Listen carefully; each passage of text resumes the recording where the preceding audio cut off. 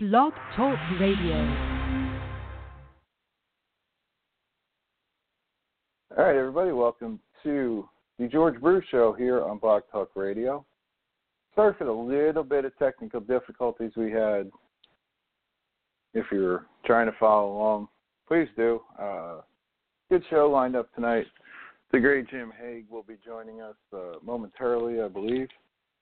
The coach Tony Nardini will be joining us in about 15, 20 minutes from now. So you guys are in for a treat tonight. I love having these guys on. I love having Tony on because the sports debate that me and him can have, which there are times I really wish that me and him would just would record what we're doing and just play it, because it makes me laugh so hard the way we go and go back and forth with each other. You get us both, like me and him go to devil games. I've known Tony since I was knee-high to a poodle. Very young in my days of playing Little League Baseball, and Tony was my first manager in the minor leagues up there at Persian Field up in Jersey City. But Tony's been a tremendous friend to not only me but my entire family. So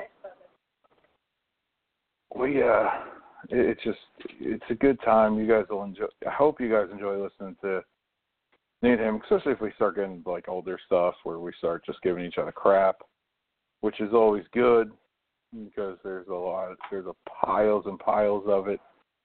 You never know, maybe. I don't know who will join tonight. Brian is traveling today because he promised his wife something and he's got to pay up on it. So enjoy the cherry blossoms, bud. One of the true wonders of the East Coast. Thank you to whoever brought them over. And if you want to smell cherry blossoms, just go to like Bed Bath and Body Works and buy that, stuff.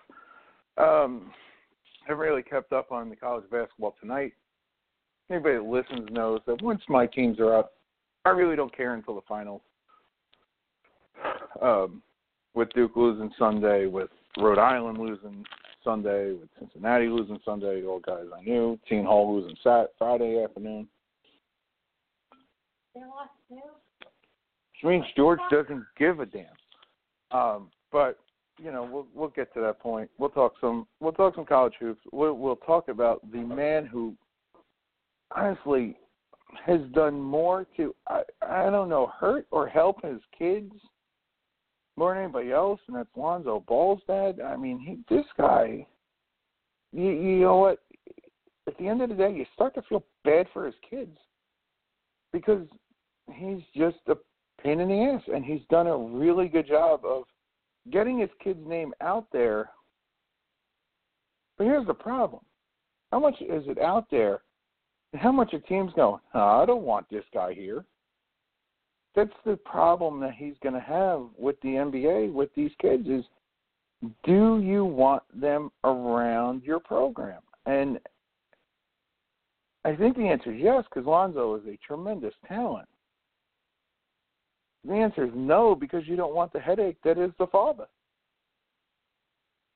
And you've seen stories come out. And here's the thing. In this world, in this day and age that we live in, people want to put you down. People want to take who's on top and knock them down. Well, here's the thing, Mr. Ball. The more you put yourself out there, the more you try to build a brand, selling $100 hats and $40, you're getting close to NCAA stuff.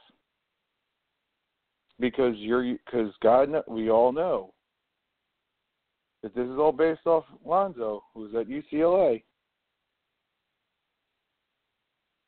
There could be potential NCAA violations along with the father because of what he's doing, and people will not feel bad for you.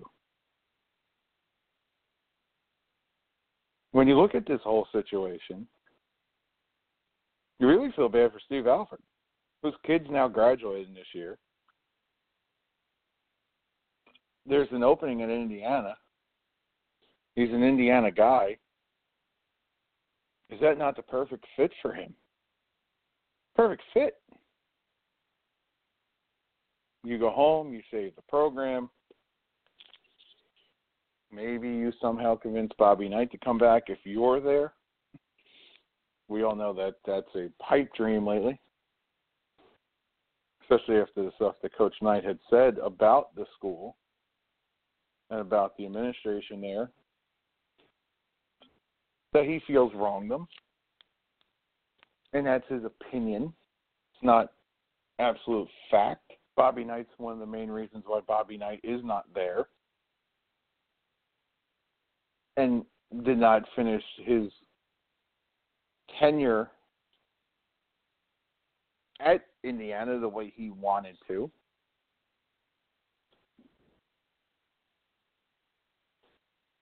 But that's a show for another day.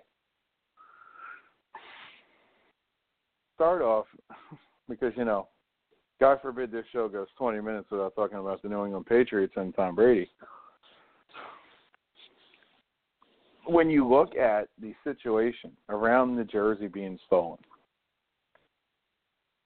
I think you have to start to sit there and look at it and go, well, who's at fault here?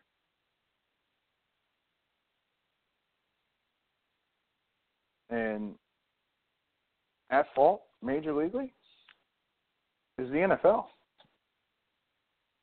The NFL is on the hook big time here. And it's not just because it was Brady's jersey stolen post-game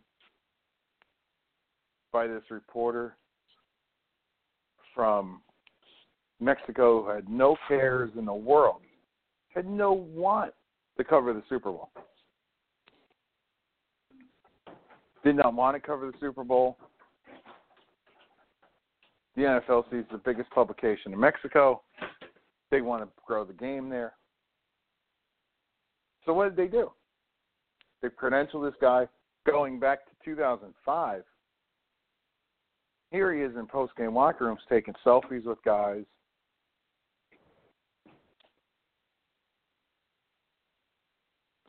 He's got selfies with Gronk. He's got selfies with Brady. He's got selfies with other guys. Now you're starting to find out. He's got Brady's jersey from this year. He's got Von Miller's helmet from last year. He's got possibly Von Miller's cleats, and Von Miller's looking for those. Nobody knows where those are. Brady's jersey from three Super Bowls ago. Now, and as more and more of this story comes out, you start to laugh. You really start to laugh and see how sad of a story this is becoming. Because as Brady said, he put the jersey in his personal bag. You see guys, you watch NFL Game Day more, and you see guys coming into the stadium with briefcases or backpacks or, attaché cases or whatever they want to call it, whatever you call it. But you see these guys rolling in with this stuff. So you got Brady comes in, he's got his personal bag there. He puts the jersey in his personal bag. This guy goes into his personal stuff. That's not even the biggest problem of it. This guy was in the locker room when he didn't belong. And if you've seen through Fox Sports and Jay Glazer, who Fox had the Super Bowl, so they had the most cameras anywhere. They had cameras back by the locker rooms. They had cameras in the locker rooms. You see Mr. Ortega. At one point, even looked directly into the camera. He's just milling about. He's just chilling there, and nobody says, hey, let me see your ID. And I get it. In the spans of post-game Super Bowl in a winning team's locker room, there's a lot of excitement going on. People are coming and going. It's not like after a normal game where, generally speaking, most of the players come straight in. There's media stuff that's going on the field, between the NFL Network and Fox. There's radio, there's local TV, there's local press, and they're all on the field trying to get a soundbite, pictures, interviews with players. And when you look at this situation, and this guy walks right in behind Belichick, wearing a suit, why would you think anything different? Why would you think anything different? But I go to this question. Now. If Tom Brady,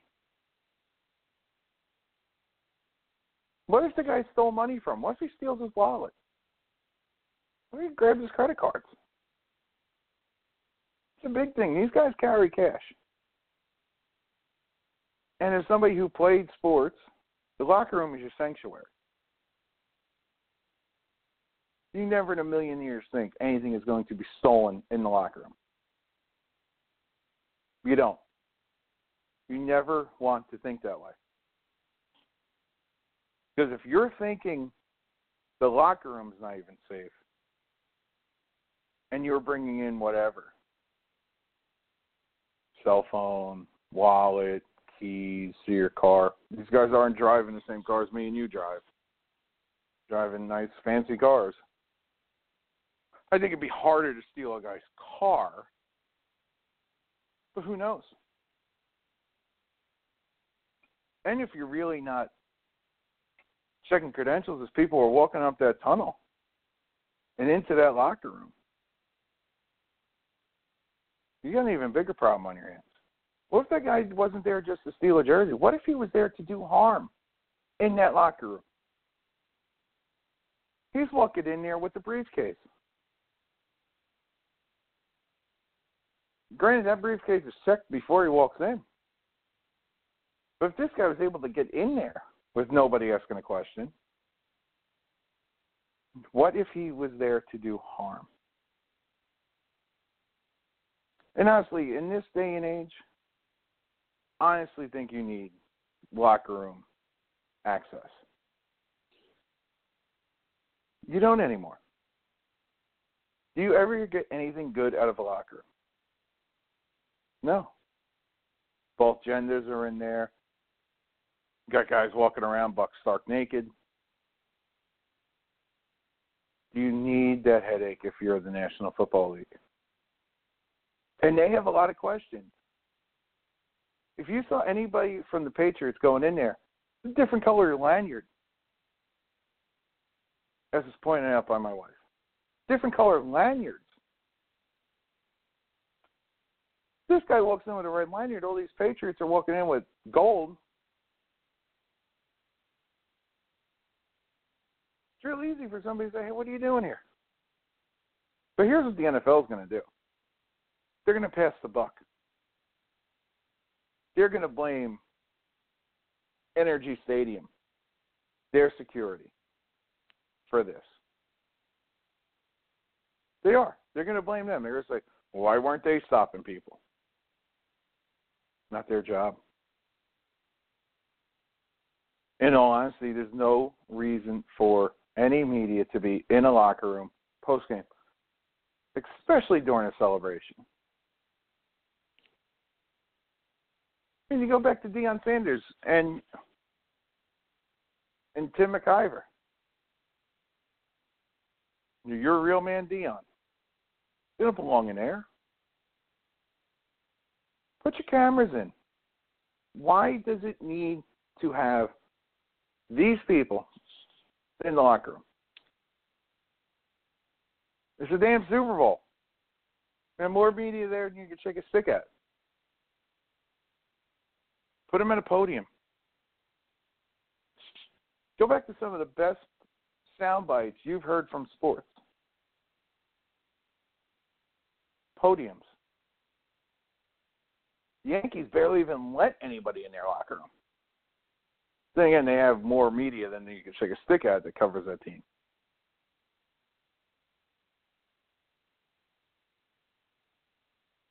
But you don't need it in there.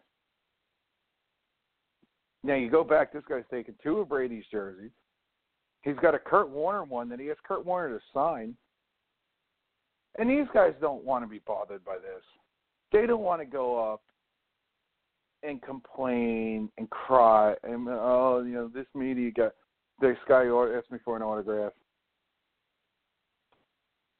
Even though it clearly states on every media credential you ever see, you are not allowed to get autographs. Don't even ask for them. Now, here's the problem. This guy does all this. Now, if that paper ever wants to cover the Super Bowl, they may get denied. They're the biggest media. They're the biggest newspaper in Mexico.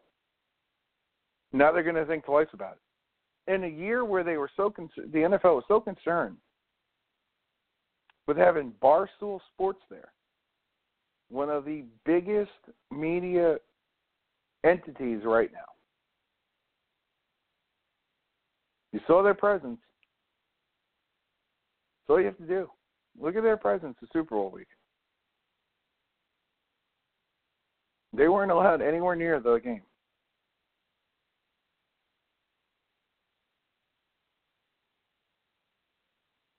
They didn't need that. The NFL didn't want them there. But this guy gets in there, doesn't even cover the game. He's getting autographs. He's taking selfies with people.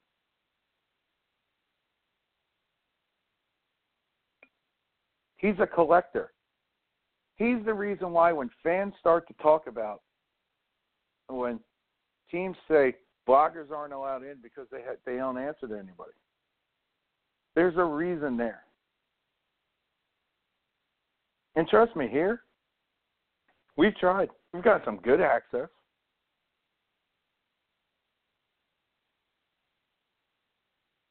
We've gotten some great access. Places that we never thought we would.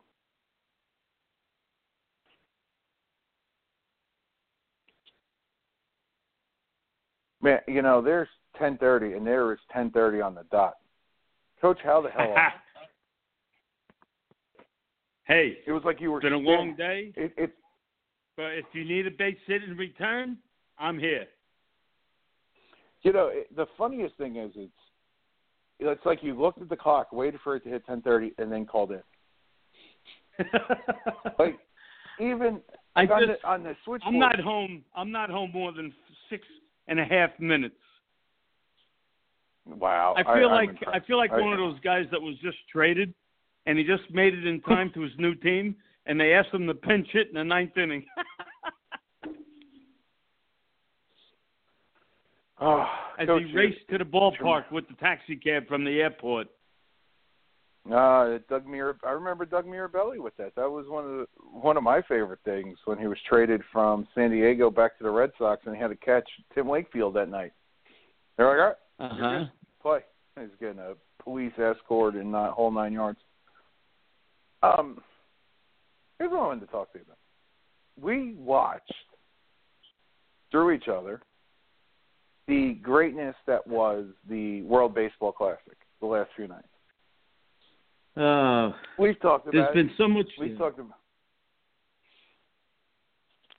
No, go ahead. I'm sorry. We've talked here on the show about it. But as a longtime baseball fan and a guy who played, is there a better way to do? Like I know I've kicked it around. Me and you've kicked it around, but since we've done it, not here, so that people can listen. In your opinion, is there a better time to do it? I most definitely believe there is when the players are already in shape, mid-season form, no pun intended, because that's literally when the All-Star break is, virtually smack in the middle, right?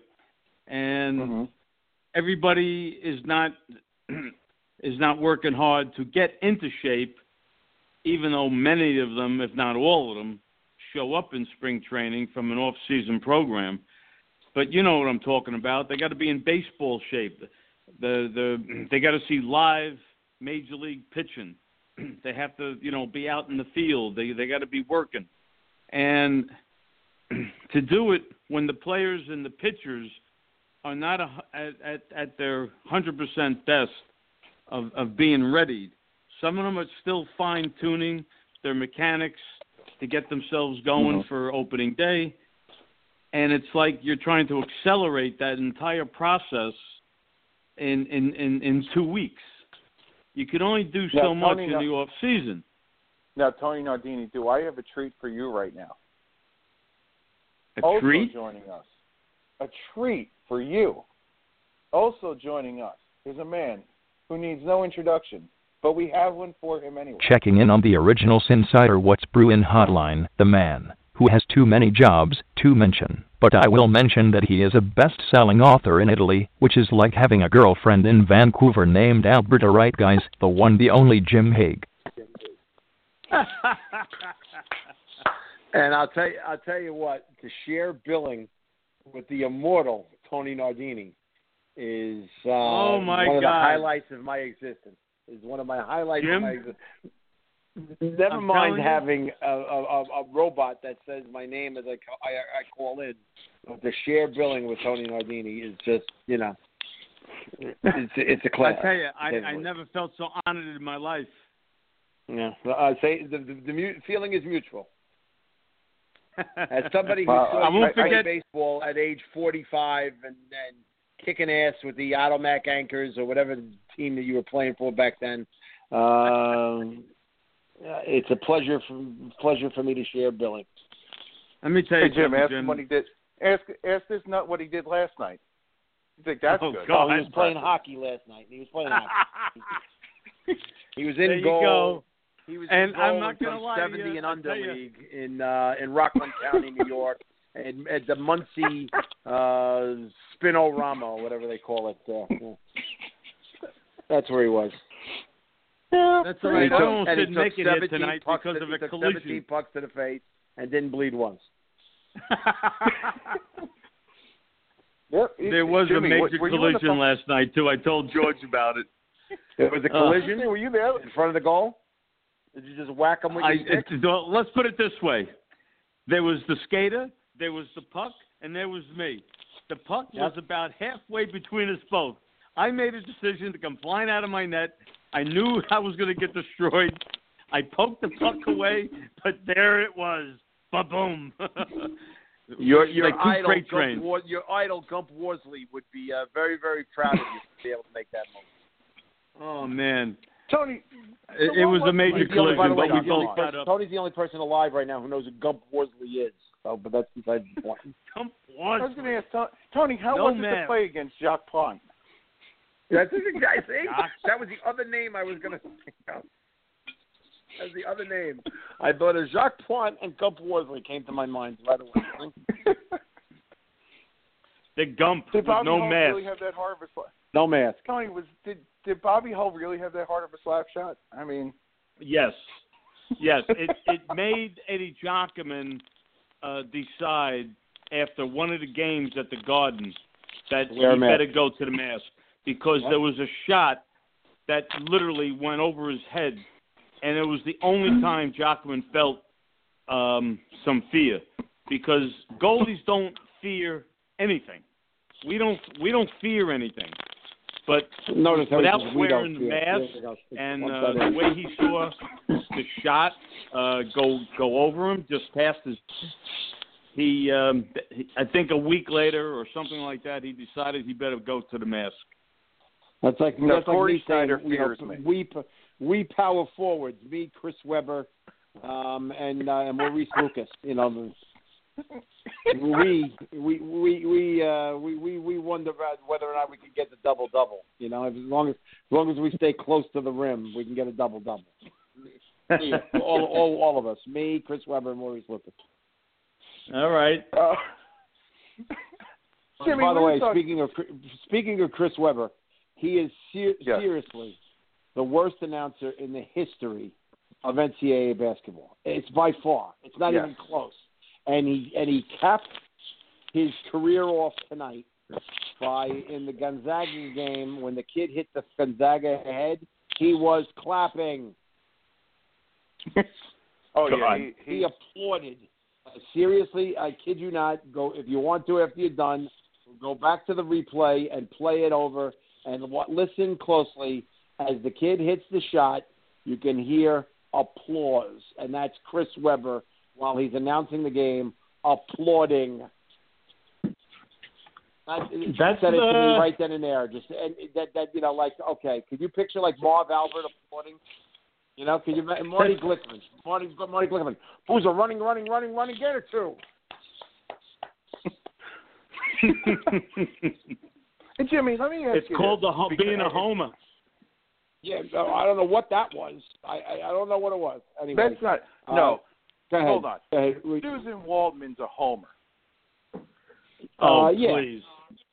But she's really not, though, because Her- she's a Red Sox fan, but that's besides the point. Has she ever played a baseball game in her life? Oh, that has nothing to do with it, Tony. That's unfair. All right. I thought maybe she might have played some girls' softball. That's unfair. She just sucks. It's just period. John, I don't think John when you're Sterling Georgia, ever played a game in his life. Do you Well, want to do you criticize know him? her very well? Yes, very well. Good friend. I didn't know that. I wouldn't have. John Sterling never played a game in his life. We're going to criticize him? He didn't even play. He never played in the Yeshiva League in the Bronx. Never played. Howard Cosell admitted that he never played a game in his life. And, do we criticize what Howard Cosell was? He created a word. He created a word for those who played the game. It was called jockocracy. And he hated those who played the game. As a matter of fact, he wrote a book entitled "I Never Played the Game." That was Howard Cosell, the name of a book he wrote. I have an autographed copy of it, by the way. Nice. All right, Jimmy. Nice. Let me ask you this. Because you know what? You can't get that anymore. No. Jimmy, let me ask you this. Tony, I'll throw this to you, Tony, as a different way. Jimmy, the guy who went into the locker room and stole Brady's jersey and stole Von Miller's cleats. Oh, my God. As a working member of the media, how, on the pantheon of sins that you could commit as a working member of the media, where is that? It's way up there, and let me tell you a secret, okay? And I'm not going to mention the man's name because I don't want to get him in trouble. But there was a guy who I worked with way back when who went into the Chicago Bulls locker room on a shoot-around day. And he went into the Bulls locker room, and he took Jordan's jersey. And we sat there, and we looked at him as he did it, and they said, "It's okay. They have lots of them." He put it in his bag and walked out of the locker room. Now, this was Is this guy still working? I don't know. This is a major sports writer in the metropolitan area. Went into the Chicago Bulls locker room and stole Michael Jordan's jersey. How about that? All right. So is that what led to Jordan wear number 12? What's that?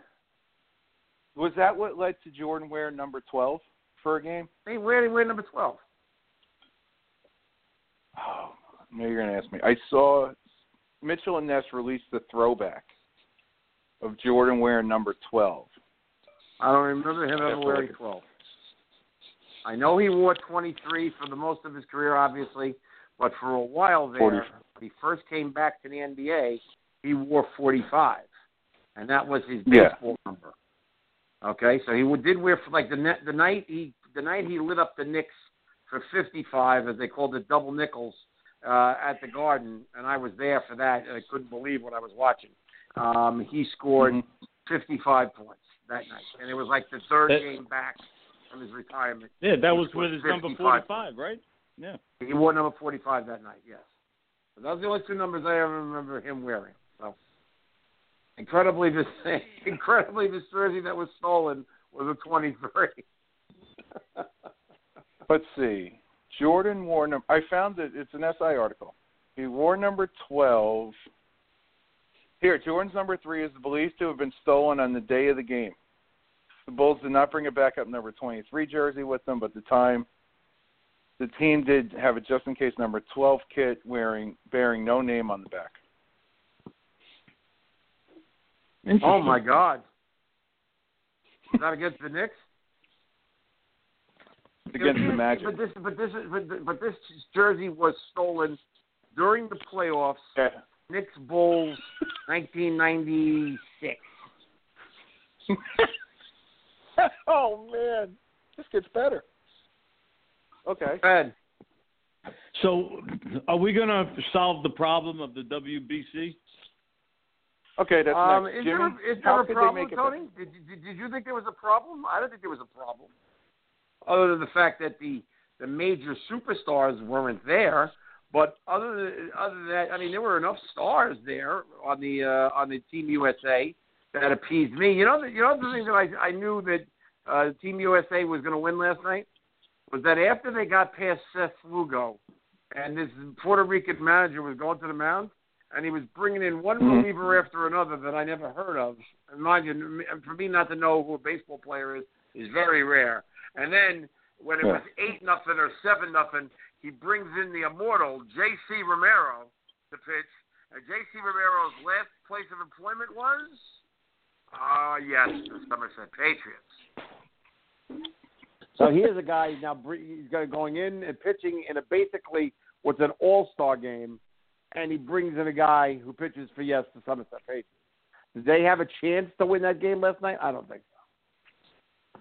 Wow. And the Puerto Ricans are all upset that Marcus Stroman, who pitched for Puerto Rico in the last World Baseball Classic in 2013, pitched for the United States this time because, after all, he is, quote, American. But that's why they were all taunting him last night, and that's why he was really upset. And as a matter of fact, I don't know if you saw when he got pulled out, he got taken out of the game, and I thought he should have given because they gave him a standing ovation. I thought he should have tipped his cap.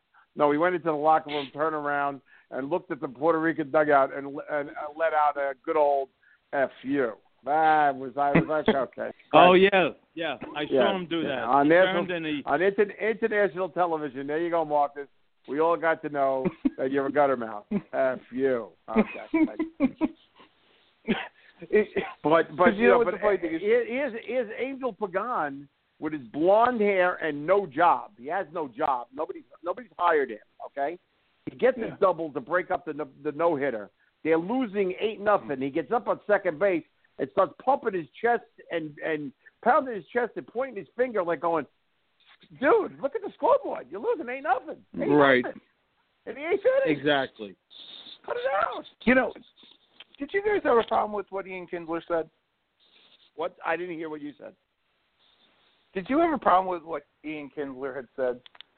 What did Ian Kinsler say? I have no idea. How the Americans play the game the right way, the Latin Americans play it the wrong way, basically, because they celebrate and they're showboats. Yeah. Did he really say that? He really said that? Oh, God almighty. Jim, we were talking. If I was Ian Kinsler, and the first time I face a Dominican pitcher in the season this year, I'm not digging in. I'm not digging into the box. I'm not standing up. I'm not standing up in the front of the box, if you know what I mean. I'm not. Jose Quintana. Here it comes. Here it comes, Ian. Here it comes. Here's what he said, and then he of course clarified it after somebody told him. I think you should clarify that. I hope kids watching the WBC can watch the way we play the game and appreciate the way we play the game, as opposed to the way the Puerto Rico plays the Dominican plays. That's not taking anything away from. That just wasn't the way we were raised. They were raised differently to show emotion and passion when you play. We do show emotion, we do show passion, but we just do it in a different way. A lot of chest pounded in that tournament, man. I'll tell you that. You know what? He's got a shovel and he's digging a ditch. Like he's got right now. He's got a moat around second base. There's a moat. It's right around where he goes out to play. He's dug himself a huge ditch. So he's now. Not only did he piss off the Puerto Ricans, but he pissed off the Dominicans too. That's real smart. Why not stop there and say, you know what? Those pitchers from the Netherlands, I can't stand the way they play the game because you know why? They eat cheese in between innings. Jesus. You know what? The Italians, they can't play the game because Tony Nardini's Italian. I mean, that's basically what they, why did he stop there? Just keep going. He was on a roll. He has dug himself such a huge hole. I don't want to, he better face nothing but American pitchers for the first month of the season. The minute he faces a Dominican or a Puerto Rican, he's going down. There's no other words to describe it. He's going down. But following Wednesday's title game, he clarified his statements. He said he never intended to disparage Latin American players. No. He never intended to disparage them. He just did. Yeah. He never intended to do it. He did. Big difference. Big difference. So we were discussing: is it better to play in the mid-season during the All-Star break? No. If you're gonna have this thing, you're doing it the right way right now. You cannot interrupt a Major League Baseball season, which is already too long to begin with, and then interrupt it for 3 weeks for this. No. But what, Jimmy? What if you did it? And mind you, do you really think say the Mets and the Cardinals are in the middle of a pennant race, okay? And all of a sudden now Team USA says, you know what, we'd like to have DeGrom and Syndergaard, and the Cardinals, oh yeah, we'd like to have J.B. Martinez and Garcia is now with the Braves. Okay, so just say, hypothetically, J.B. Martinez and Jamie Garcia, we'd like to have them pitch for Dominican Republic in the World Baseball Classic. That's going to stop baseball for 3 weeks in the middle of the summer. We were looking at it from a different angle, that these guys are not in shape this quickly to compete at a real high level this quickly because there's more risk for injury, and lo and behold, the Yankees just lost their shortstop for an entire month. And he fell. The pitchers aren't 100% ready to throw, and here they are bearing down. Other than Stroman last night, no pitcher threw more than 50 pitches. Other than Stroman last night, and he had a no-no. That's the reason why he went. No pitcher threw more than 50 pitches. So it was basically a lot like a spring training games for these pitchers, but yet there was competition involved. But Jimmy, what if you did it this way? Honestly, I think it's really good for baseball. I certainly think it's really good for the countries, the other countries that are involved. Although I got a real big kick out of listening to listening to Francesa this afternoon when the first caller that gets in, says, you know what, I got to disagree with you, Mike, about the WBC because you know what, these guys last night were representing their countries. The Team USA was representing the United States, and the other team was representing Puerto Rico. Excuse me? They're representing their country? What country is Puerto Rico in? You know what I'm talking about, Mike. They're representing their heritage. Their heritage? They're American. They're American. They can vote for the United. They can vote. I would imagine a lot of them voted for Donald Trump. They could be there. Francesa was downplaying the entire WBC the whole afternoon. He was almost bragging how he wasn't watching an inning of it and this and that. Because you know why? Because the world evolves around him. So it does. If he doesn't watch it, then neither should you. I don't watch hockey, so I don't know anything about hockey. So you know what, listeners, don't call here about it. Ask me about hockey because I don't know anything about it. Don't call me about tennis, but I play golf, so I'll answer questions about the 187th ranked football player in the world right now is Shlomo Blemstein out of Tulsa, Oklahoma, who's got a 600 par handicap. But I'll talk about him, but don't ask me at all about who the Rookie of the Year is going to be in the NHL because I don't know. Yeah. All right, Jimmy, what if they did this for this? Have the first 2 rounds now. Extend the All-Star break to the end of the week and play the finals then. You're nuts. So that you're not just playing this in L.A. Like, could you imagine this having the finals at Yankee Stadium or Fenway or Wrigley where you're going to have the entire place jam-packed with people? Excuse me. Did you watch the game last night? They had 57,000 people in Dodger Stadium. 57,000 for an exhibition. I understand that. 57,000. 1,000. Yeah, but some of those games had 12 people. Yeah, but there were some games that, like some of the American-Canadian game in Miami had, friends and family. Right. Well, they had 12,000 people. That's because people in Miami don't care about the United States or Canada. They care about, Dominican Republic, and Cuba, and Puerto Rico. Francesa was also downplaying the fact that, everybody was treating it as if it was like the Olympics, and it really isn't. You had a lot of Americans representing the different countries because I guess they were short of ball players.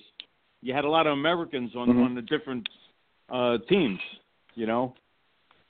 So I don't know.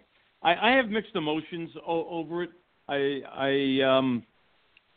didn't get into it personally, like as deep as I probably feel I should have, because I love baseball. I mean, anything. Right. I watch 18 ants play, But so then why didn't you watch the game last night?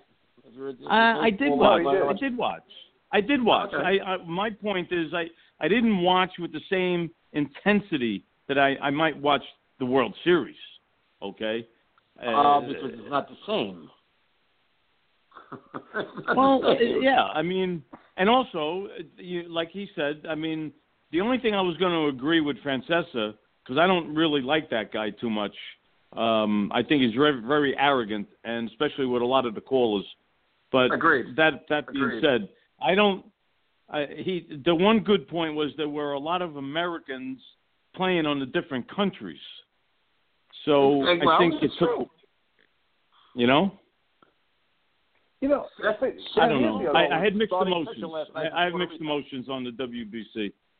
All right. Well, Seth Lugo was the starting pitcher last night for Puerto Rico. Seth Lugo, who admittedly told somebody the other day that he, quote, never stepped foot in Puerto Rico until he got picked for this team. And it's the only reason why is because his mother is Puerto Rican. He never stepped foot in Puerto Rico until he got picked for the team. It's the same thing that you look at, like a Gene Carlston. He caught a lot of crap for not playing for Puerto Rico too. It's like, be damned your nationalism, but you better play for us because your grandmother was born there. But that's what that's the difference though. Like when you look at like Team Israel, who, by the way, I think they're what got me into watching it because I almost forgot this thing had started. Yeah. Because they had really cool hats and the fact that they won a couple games. But, you look at the fact that, Cuba was as bad as they were in this tournament, and that just, blew my mind that Cuba wasn't any good. Yep. Because I think, agree, yeah. Because we're... and the Dominican Republic was a very flawed team too as well. Flawed. Yeah. And but you look at this and Puerto Rico's pitching staff had J.C. Romero on it. Hey Jim, let me ask you a question. Do you Sure, think the Yankees are going to win 83 games this year? No. Do you have a bet on them, Tony? Because I don't. No, I heard. Although I'll tell you what, I don't think they're going to win 80. Well, that's the under and over. That's the under and over in 82 and a half. 82 and a half is the under and over. Okay, yeah. I think that if there is one thing about the Yankees this year that I would be very, very happy about if I'm a Yankee fan is that you're going to get to see some of the new future stars of the game playing on a regular basis. So you're going to get to see Gary Sanchez. You're going to get to see Bird. You're going to get to see Judge. You're going to get to see eventually, Gleyber probably Torres. Tyler Austin. Tyler Austin. I don't know if he's a player, but he's not bad. You're going to get to see the kid that they got for Andrew Miller, the kid from Clint Frazier. Clint Frazier, that's the kid's name. All right, those are the stars of tomorrow, as we all know that fully well, that name. And truly, I was going to say I played stars of yeah, I know you did. That's why I said it. That's what you call it. I think that's the one thing that's going to be the redeeming grace for the Yankees is that they're going to finally, for the first time since, 1992, 93, integrate homegrown players, minor league players into their system that play on a regular basis. And that I would say would excite me more than anything else because I want to see a Gary Sanchez blossom. I'd want to see Bird, who I think is going to be a superstar. Never mind. I think Bird's going to be a better player than Sanchez. I think Bird. I think right now. Yeah, I think right now, if you put it down in your book right now, okay? Bird hits 25 homers and drives 100 runs this year. As a matter of fact, I'd go as far as to say, how about this? That Bird has more RBIs than Sanchez this year. How about that? That's a bold one, but the way Sanchez played last year, that would be a stretch. But if Bird is healthy, but see right now, Sanchez, if he's healthy, Sanchez could be Kevin Moss. I think he can definitely do it. Yes. Right. Well, he showed enough. Yeah, he showed enough before he got hurt. He showed enough. And I don't know if you watched the game the other day, but he hit 2 absolute bombs. I mean, just the first one he hit, he for all intents and purposes, he stood there and watched it, and deservedly so, because he sat there and it was like in the movie Major League. There's something that travels that far, that fast, should have a pilot and stewardesses on it. That's because he hit it a ton, and then he hit a second one to left center field later on in the game. But he had 2 homers, and I think said 6 RBIs, and I think he's got 6 homers now for the spring. He's going to have a monstrous season. Monstrous. He's a player and a player and a half. The only thing that worries me with the Yankees going forward is they don't have a third, fourth, or fifth starter. Is that the thing that worries you? No, yeah, you got to be talking about you got to be talking about their pitching. I mean, what that's pitching? Always their question mark. What pitching? What pitching do they have? Who's their pitching? Well, Tanaka and after Tanaka, you don't know what you're going to get with Pineda. Right, you have no idea. Then you got Sabathia. Who's definitely on the downside. Okay, and who else? Who's the 4 and 5? I think Mitchell and Severino are battling it out. Severino. Oh, I forgot. Severino's got to be there. Okay. To be honest with you, I like Severino. I like Severino a lot. I think he's going to be very good. Okay. The only thing that worries me. I guess Warren's got to be the fifth starter then, right? I would think so. Unless they decide to have him be the long man out of the sixth inning bullpen pitcher. Yeah. Unless they decide to do that. But you've got Mitchell, Severino, Sabathia, Tanaka, and Pineda. I think those may be your 5 starters. And then Nardini coming out of the bullpen? If you need it, baby.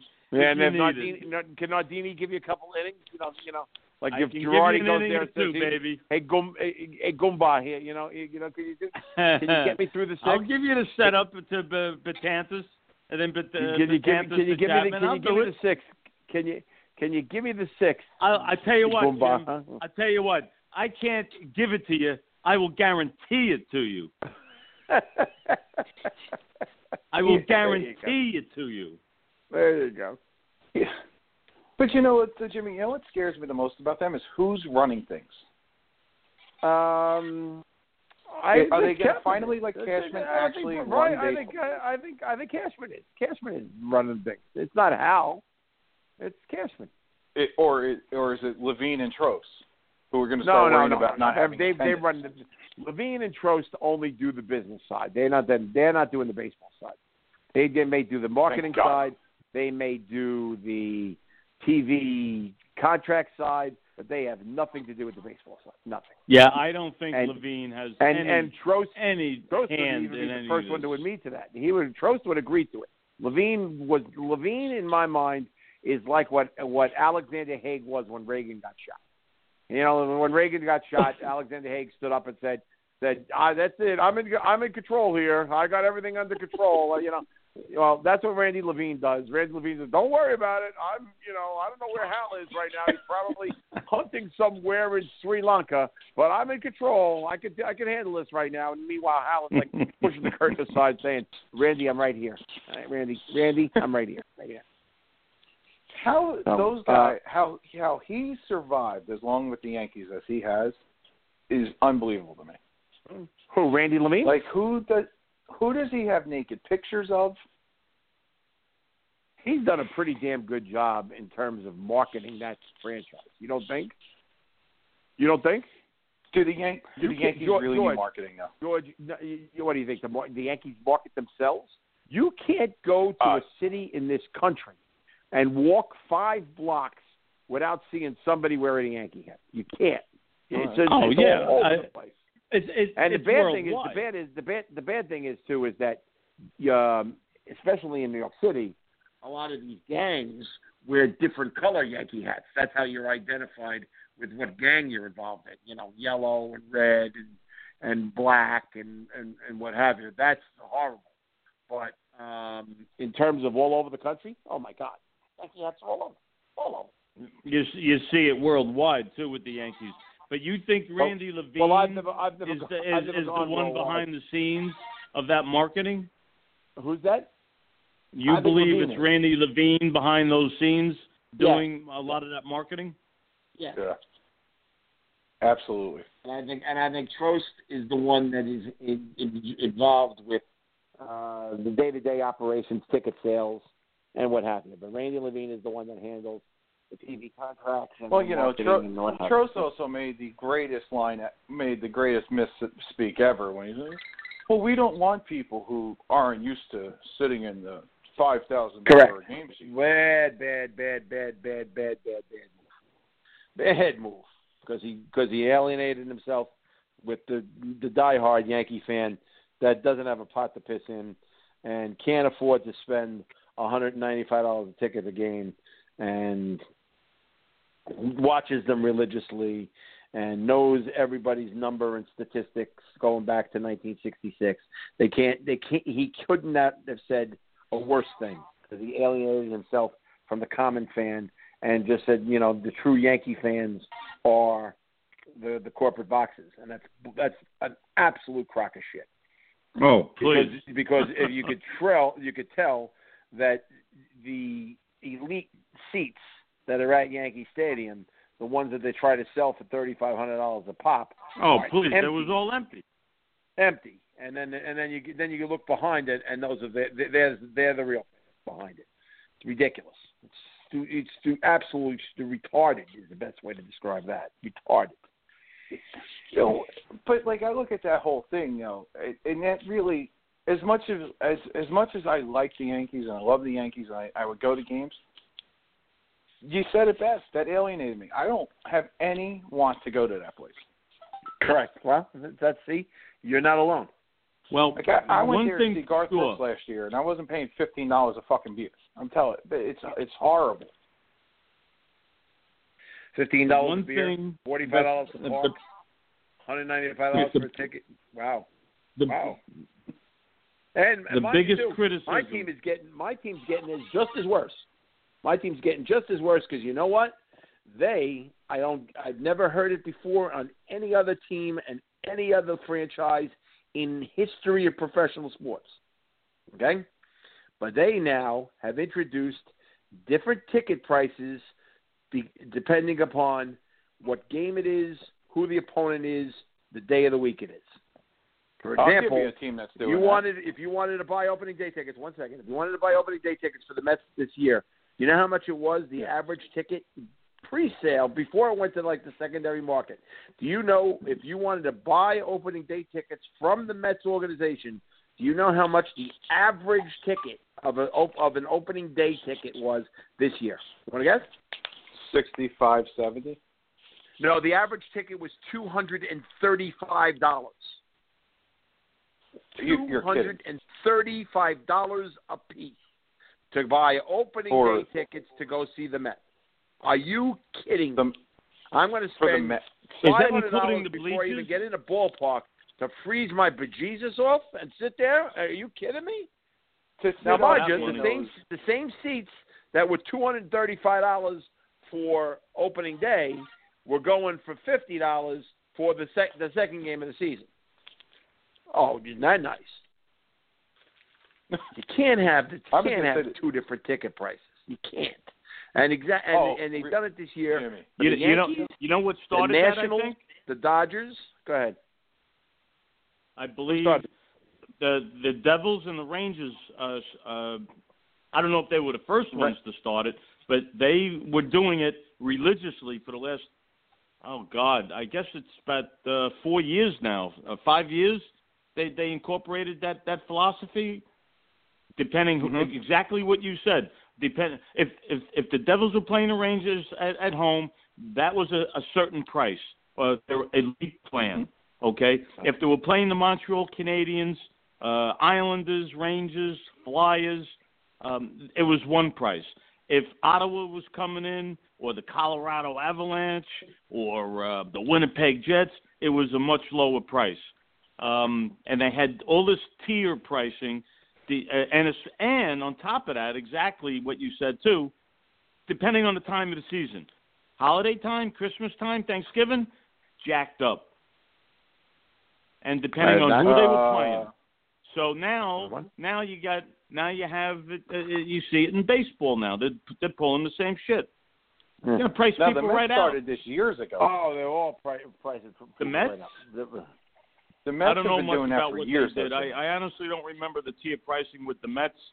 Well, I just remember the hockey guys doing it, and this is the first I've heard of the Yankees actually starting to do it. And it seems to be a trend now around all of sports. Well, the Mets have done it this year. They got different prices for the Dodgers, the Nationals, the Yankees, opening day, and there's one. Oh, and the Cubs. For the Cubs, Nationals, Yankees, Dodgers, opening day. Different price tickets for those games. Are you kidding me? You got to be out of your mind to be doing such a thing. All right, I know. And I'll tell you right now, I know the Mets have done that for years. It just wasn't as big a disparity. Yeah, because I remember back in like 2002, they had it. Because I remember getting I was a season ticket holder then. No, I don't. Season ticket holders don't see ticket holder that from '89 through 2006.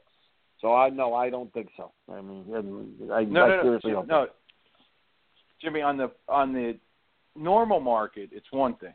It's when you're season ticket holders, you don't see it because when you have like the full, like what Tony was saying with the Devils, the Devils sell me on the fact that my tickets are $40 a game.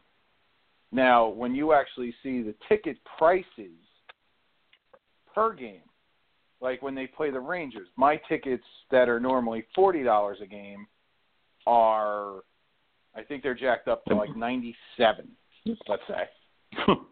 Yeah. Wow. Yeah. That's right. That's right. Wow. So they jack up the Rangers the face value of those tickets jack skyward. Now, if you're a season ticket holder, they'll give that game to you at a reduced cost, quote unquote, and you won't get billed the face value that they want to sell to the general public of someone walking into the damn box office. Hey, do you have any tickets available? Oh yeah, we have the upper corner upstairs for $95. Okay, season ticket holder probably got that particular game in his plan, 35. Probably for 59, 50. Yeah. Wow, it'll be a much lower price. You know, like if I looked at all my, I used to get to my tickets. They all said the same face value price for all 20 tickets I had or whatever. But I remember one year they had played St. Louis. And it was the year, I guess, Tino had gone to St. Louis, and it was calendar night or something.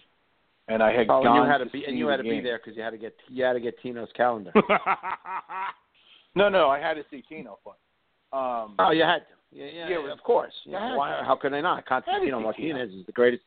He's the greatest Yankee that ever lived. To me, yes. Constantino, the greatest Yankee that ever lived. Leave Tino alone. He won 4 World Series with him. Hey, Jim, I got to ask you this. He won 4? Yeah. 96 and no, he was there 96, 90. In 96, he was there. Oh, and he was there 2002. Okay, you're right. He won 4. Yeah. 96, 97, 98, and 2000. You're right. Yep.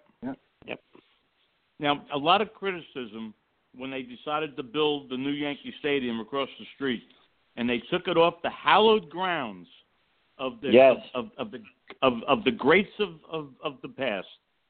They had to move first base from the old building to the new one because of Constantino Martinez? Yes, they should have. Yeah. They had to bring but over. But there was a lot of criticism because it's not the same. They're not playing on the same dirt, the same grounds as the Maggio and Berra and Mantle and all of them. Rizzuto. Okay. Let's not forget Lou Gehrig. and of course the house that Ruth built. You know, I guess this one was. That's why this one is the house that George built. Yeah. As much as Yankee fans want to say it's the house that Jeter built, did you ever like? I used to.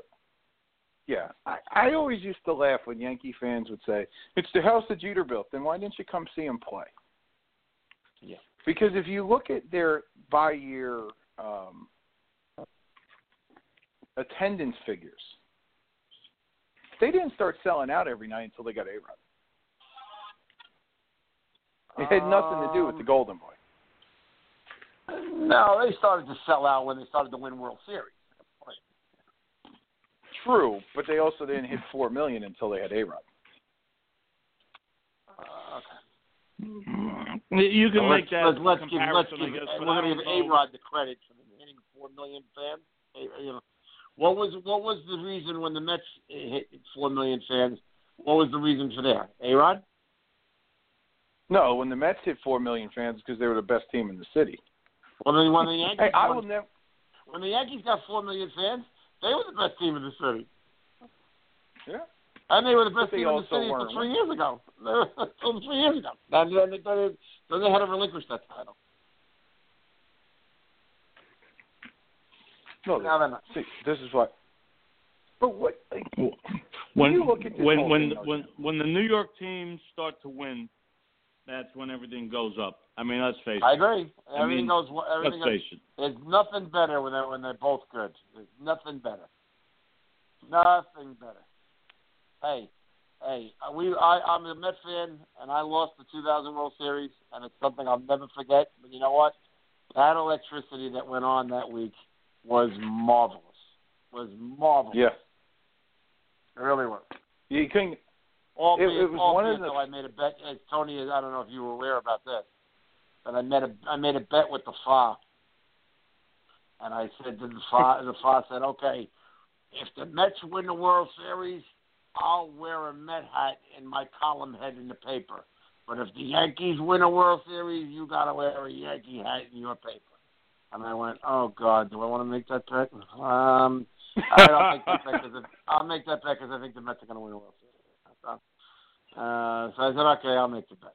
And sure enough, lo and behold, in the Hudson Reporter, somewhere I still have the picture of it. But not only did I wear a Yankee hat, but I wore Yankee stickers underneath my cheeks. I have to see a picture of that. Yeah, because you have to have been dying taking that picture. My wife took the picture, and my wife loved every minute of it because she's a Yankee fan. So she's the one that took the picture, and she loved every minute of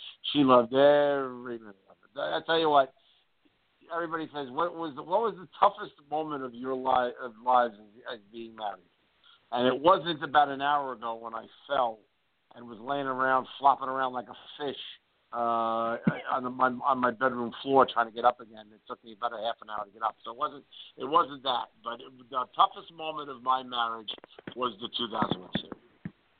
And I'll tell you a real funny story is that at that time we had cable in the bedroom and I had the satellite dish in the living room. And we decided that we could not watch the World Series together. Could not. Yeah, you told me this story. I remember you were talking about this when we were at. Right. So she's in the living room. She's in the bedroom, and I'm in the living room, and she's getting the feed about 10 seconds more earlier than I'm getting. About 10 seconds earlier. And when things are going good, I start hearing, yeah, yeah, and I don't even know what's happening yet. And I'm hearing, yeah. So she did, about 5 times, to which that I then, the Irish Pollock in me just came flying out, and I screamed at the top of my lungs, "Shut the fuck!"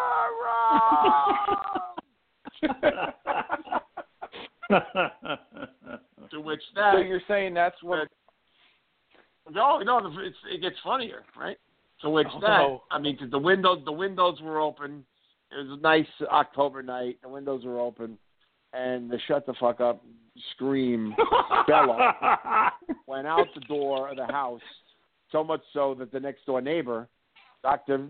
Murphy, comes ringing his little bell and says, "Jim, yes, Dr. Murphy, is everything all right in here?" I said, "Yeah, it's called the World Series." Yeah, everything's okay in here. It's called the World Series. It's called the World Series. It's called the World Series. Like he thought that I was in here in the house beating up Mary. Yep. And I was like pounding the shit out of her. And I was basically just telling her to shut Oh up my God. watching baseball. That's all it was. Like, shut up. And then, so you're saying that's how it's going to be when Piazza hit the ball, when runners on second and third and 2 out in the 5th game of that World Series, I swear to God, off the bat, I thought it was gone. And I went, yeah! And then all of a sudden I saw Bernie camping under it, and I was like, oh, no. I think everybody in the baseball world thought that ball was out. That was a typical Piazza. Was that the one off the swing? No. That was off of Mariano in the bottom of the ninth. Yeah. 5 of the World Hit Rivera on that. 3-1. Luis Sojo just got the 2-run single off of Outlighter to make the score 3-1. And now it goes to the bottom of the ninth, and Piazza gets a hold of one.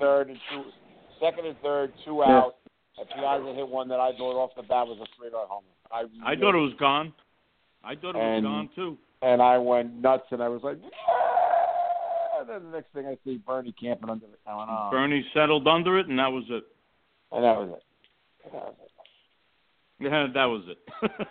And that was it. And until 2 years ago, that was about as close as we got. And 2 years ago, we got close again, and we lost again in 5 games. But, I cannot, for the wildest, take anything away from what happened 2 years ago, nor anything that happened last year.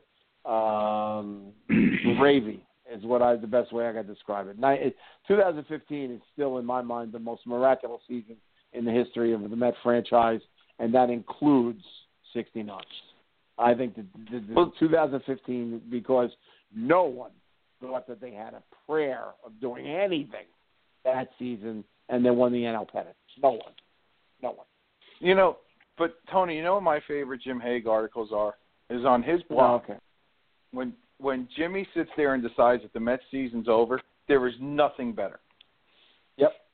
When he starts to eulogize them in August, go to the OTB, go to your favorite betting website, and put the Mets in the playoffs. Because when Jimmy sits there and tells you it's over, the Mets are going to the World Series, or they're at least making the playoffs. August, if you can, August 23rd, 2015 blog.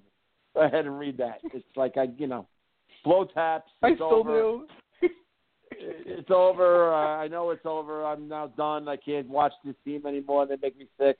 Blah blah blah blah blah blah blah blah blah blah blah. And then, sure enough, they went to the World Series. And then last year, when they lost the game last year, after they hit the grand slam home run, the immortal what the hell was the guy's name who hit the grand slam home run off of oh God, I can't even think of his name now. Was that the walk-off? Italian name. Was that? Was that the walk-off grand slam? No, they had a grand slam home run in the first inning off of Baumgartner, and they now are winning 4-0 off of Baumgartner with DeGrom on the mound. And they're winning 4-0 with I can't think of the guy's name. Justin Ruggiano just hit me. Justin Ruggiano hits a grand slam home run off of Madison Bumgarner, who had not given up an earned run against the Mets in 4 years. And he gives up 4 in the first inning in this game, and I'm sitting there going, okay, we've got this one in the bag. All right, so I'm going to just, relax. DeGrom's got a 4-run lead. They never score 4 runs for DeGrom in the entire game. They gave him 4 runs in the first inning. Well, DeGrom goes out there in the bottom of the first and coughs it right back up. The point where the Giants got the spot. All right, Mets come back, and in the 6th inning or whatever it is, they get, I don't know, and again, just a parade of shit players, one after another, started getting hits after hit. Like Ty Kelly got a 2-run single, and my mother got a 2-run single, and all these people they're just coming up and getting hits for the Mets, and they're now winning 8-4. And I said, okay, we now can't lose this game, can we? Can we lose this game? And sure enough, we lose 9-8, and that's when I said, this season over. In case you want to know the date of that, it was August 4th, 2016, because I just looked up the block. You did? Yeah. And what is it? Go ahead, read the blog for a second, real quick. All right, ready? Here you go, Coach. You'll love this. So I'll give you the first 3 paragraphs of this. You know that old adage that you have to go for everything when you have the chance because you never know when you might get the opportunity again? Well, it's so true for the 2016 Mets, who appear dead in the water these days. Sure, the second wild card remains within reach as the Mets trail the St. Louis Cardinals by only 2.5 games for that berth. And this eternal optimist will say the Mets will get it since the Mets say that once the Mets get into the playoffs, they have enough pitching to make some noise there. But here's a sharp dose of the reality here. The Mets just don't have enough horses to keep up with the Dodgers, Marlins, and Cards. Oh, my. Last night's horrible and inexcusable loss to the dreaded Yankees is proof that they just can't keep up the pace. Despite the Mets' cracked medical staff and administration tell us, ace lefty Steven Matz is hurting badly from that bone spur in his elbow and shouldn't be pitching with it. They should shut Matz down, let his barking elbow rest for a bit, then have surgery to take care of it. So that was I was right there last year. Yeah. I was right there about Matt. The game I was talking about was the game against the Giants. I don't know. It was in August. That was in 2015. No, 2016. That was your 2016. Was it? Yeah. Oh yeah. Justin Ruggiano hit a grand slam off of Madison Bumgarner, and they were winning 4-0 in the top of the first inning. And I was like, oh my God, this is really happening. And they lost. And they lost that game. They lost like 9-8, 12-8, something like that. Well, that's like in '78 when they lost. They fell so far behind, and it was late, and it was already late August from the behind the Red Sox, the famous championship game, the 163rd game in 1978. Yep. They were 14 and the Guidry's big year, 25-3. And next thing you know, half out, the Yankees start winning, Boston starts losing, and the city was thumping again. Holy! Everybody was counting them out. That Martin, that's when Martin was let go. Bob Lemon came in. Next thing you know, ba-boom, here we go. That was also amazing. The summer. Now, do you remember that year? Boston won, I think, their last, I don't know if it was their last 10 games or 9 games. The Yankees were winning every day with them. One game lead. Yep. Last game of the season at Yankee Stadium, Rick Waits. Threw a shutout against the Yankees. Yeah. Rick Waits beats the Yankees.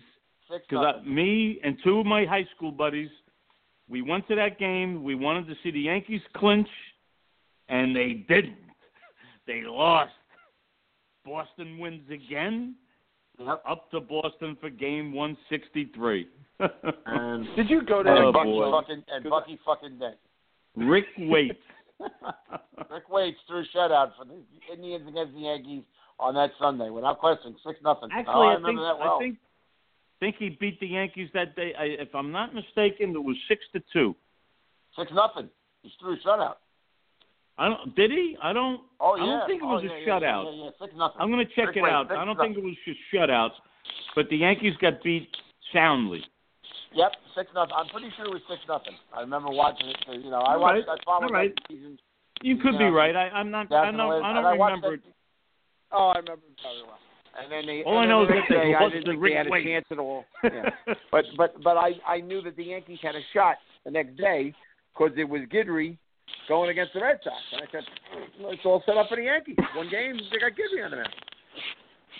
Little did I know that they were going to have Bucky fucking Dent hit the home run. Bucky Dent. You know what the famous quote after that game was? You know what the famous quote in the Boston locker room? Mike Torres. Bucky fucking Dent. Oh. Well, that was part of what is some of his answers, but he was questioned on I don't know the pitch, what blah blah blah. I think he got so disgusted from the questions after a while, he says, "Fuck it, 50 million Chinese don't give a shit," and he walked away. I swear to God, do you know, 50 Tony, million Chinese Mike don't Torres give a and I shit. became very, very close when I worked at the Newark Bears, and he was first the pitching coach, and then he was the general manager. We became very close. Like we, wow, go hang out together, nice. and he'd come and sit in the press box with me during games. I didn't know you got to know him so well. That's cool. Oh, we got along. Oh God, I tell you what, when we had the Bears had that coaching staff with Tim Raines was the manager, Ron Karkovice was the hitting coach, and Mike Torres was the pitching coach, and then the next year, Leyritz was the bench coach. Those were great guys. I mean, I got a chance to hang out with them all the time, and they were phenomenal. They were absolutely phenomenal. I can imagine. And Torres and I became inseparable. I mean, we would go hang out together and go have dinner and drinks, and it was great. Nice. Yeah, that's a good memory. That's a real good memory. Because I made fun of came Torres. out. Hey, listen. He won with the Yankees in '77. I don't know what happened. He ended up going to Boston. So you know what? He had a good run. He had a really good run. Yeah, and he gave up the most runs in an inning in the history of the Mets. He gave up the game that Von Hayes hit 2 homers in the first inning off the Mets when Mike Torres was touched up for 10 earned runs in a third of an inning in Philadelphia. Oh my God, I don't remember that. Holy shit. Yeah. 1983. Give 10 runs in a half of an inning, in 1/3 of an inning. Hey, you know what? He was on the mound in '77 for the last out when Munson made the catch, the foul pop up behind the plate. He was the winning. He was on the mound then. So you know what? Yep. Everything balances out, right? Certainly does. So, this was an absolute joy to spend this hour with you two guys. I really appreciate Jimmy, I want it. you to tell Tony the Ricky Henderson story real quick. Which one? Which is my favorite one of yours. The Ricky Henderson story when he was with the Bears. That's right. Well, there's one with Ricky Henderson with the Bears. There's another one when Ricky Henderson was with the Jersey Indians. That one's even better, but No, I was going to say, but doesn't it all tie into one story? Well, Ricky Henderson, I used to, when I worked for the Jersey Indians back in the summer of '78 and at Roosevelt Stadium, part of my job was every night after the games were over was to drive Ricky Henderson, Mike Norris, Ray Cozy, and Darrell Woodard in my 1976 AMC Pacer to their house where they lived on Duncan Avenue. 4 of them lived in an apartment on Duncan Avenue, right off of West Side, and that's where the 4 of them lived together. And part of my job was after the game was over to drive them home, and I got an additional $50 a week from Charlie Finley, personally, to make sure that quote Charlie's boys were taken care of. So I used to have to drive Ricky Henderson home every game in my 1976 AMC Pacer. That's what I had. Right. So now Ricky Henderson comes back to play for the Newark Bears, and I'm the PA announcer, and I'm doing the a master of ceremonies for their welcome home luncheon at some restaurant in New York, in Newark, right? And now I'm introducing each member of the team, and they come out and they take a bow, and fans applaud, and I saved the best for last. And I said, we are very blessed to have a future Hall of Famer in our midst, somebody who is one of the greatest players in the history of the Major League Baseball, and he's going to join the Bears for this season. Ladies and gentlemen, Ricky Henderson comes out, applauds, blah, blah, blah, blah, stands, takes pictures, signs autographs, whatever, right? And then after it's over, I go up to him, I said, "How you doing, Rick?" And he looks up. He goes, "What's up?" I says, "Do you remember me?" And he goes, "Nope." I said, "You remember me at all?" "Do I owe you money?" Right? He goes, "Nope." I said, Jersey City? He goes, "Yeah." I said, "Do you remember, anything about me in Jersey City?" He goes, "No." I said, "Okay, well," I said, "when you played in Jersey City, you used to get a ride home after every game?" I said, "Well, I'm the guy who drove you home." And he looked up, and he said, "The bubble car?" And I said, "Yes, that was me, the bubble car." The bubble? The bubble car. That's all he remembered. He didn't remember me at all. He remembered the car. Me. This is somebody who I had to deal with every single day there. Like drove him home every game, was with him on the road. I was there when he tried to steal. He was cheating in cards in Holyoke, Massachusetts, playing AC-doocy, pulling from the bottom of the deck. I'm going, "Ricky, I just caught you." I said, "Cut the shit. You can't cheat like that." He goes, "What are you talking about?" "I ain't fucking cheating." That's not, "You're fucking cheating. You're pulling the cards from the bottom of the deck. Stop. Don't do that. Play the game the right way. Right? You're cheating. Cheat. As I caught him cheating the cards. Right? Yeah, Ricky Henderson, Baseball Hall of Famer. I caught him cheating in cards in 1978.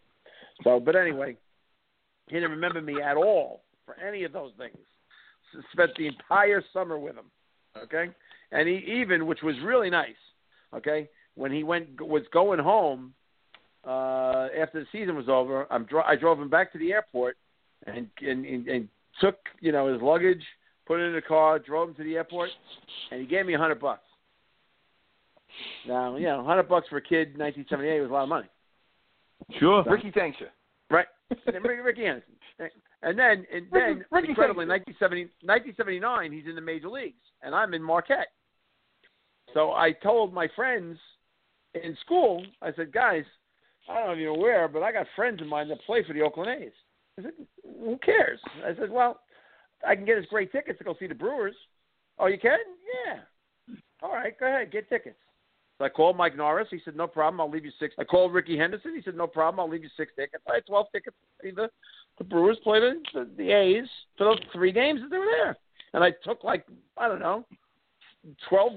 guys from my floor to go see the games. Right? That was 1979. Cool. 1980, I'm at Marquette again. Ricky Henderson steals 130 bases. Mike Norris wins 22 games, and now I got everybody and their mother calling me. And the Brewers played the Brewers played the A's in the playoffs, and I got everybody and their mother calling me to see if they can get me tickets. Right.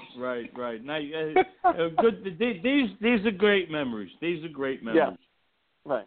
So I have long memories of Ricky Henderson, but it doesn't surprise me that he didn't remember me because you know the story about Henderson, right? He said when he got traded to the Mets or signed with the Mets, he's now taking batting practice and said, "You wear your helmet out onto the field?" And he said that to Olerud. And Olerud says, "Yeah, I've always done that." And he goes, "Funny."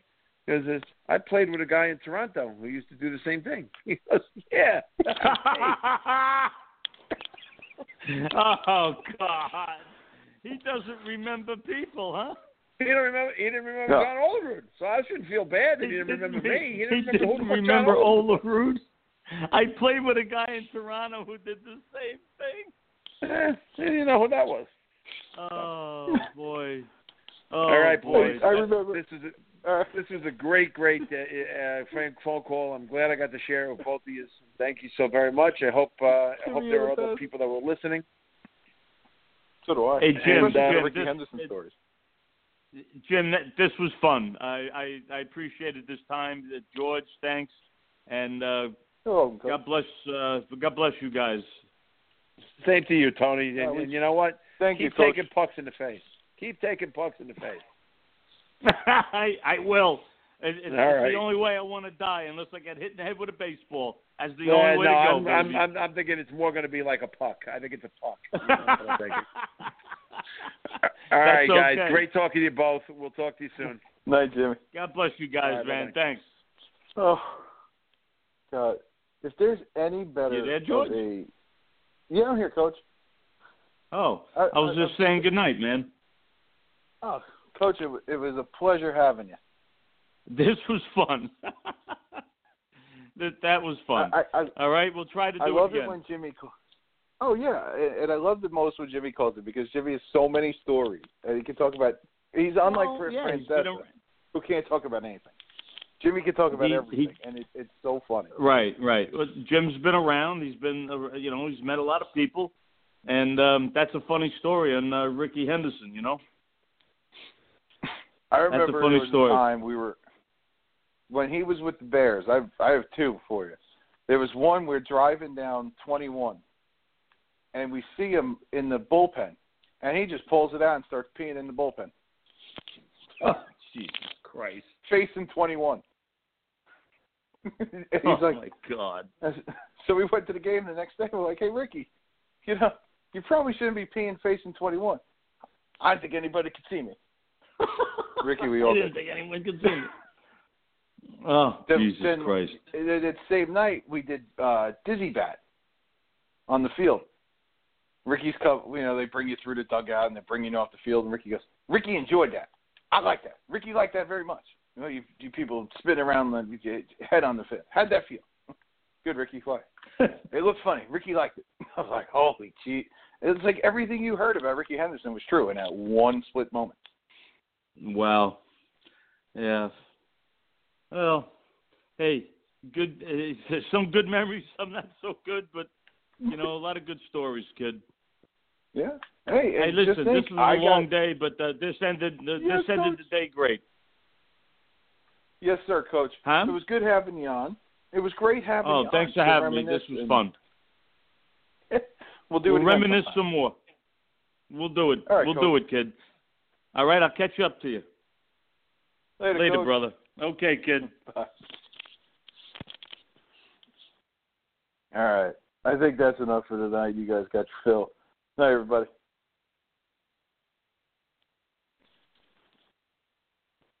Lucky Land Casino, asking people, what's the weirdest place you've gotten lucky? Lucky? In line at the deli, I guess? Aha, in my dentist's office. More than once, actually. Do I have to say? Yes, you do. In the car before my kids' PTA meeting. Really? Yes. Excuse me, what's the weirdest place you've gotten lucky? I never win and tell. Well, there you have it. You can get lucky anywhere, playing at LuckyLandSlots.com. Play for free right now. Are you feeling lucky? No purchase necessary. Void where prohibited by law. 18+. Terms and conditions apply. See website for details.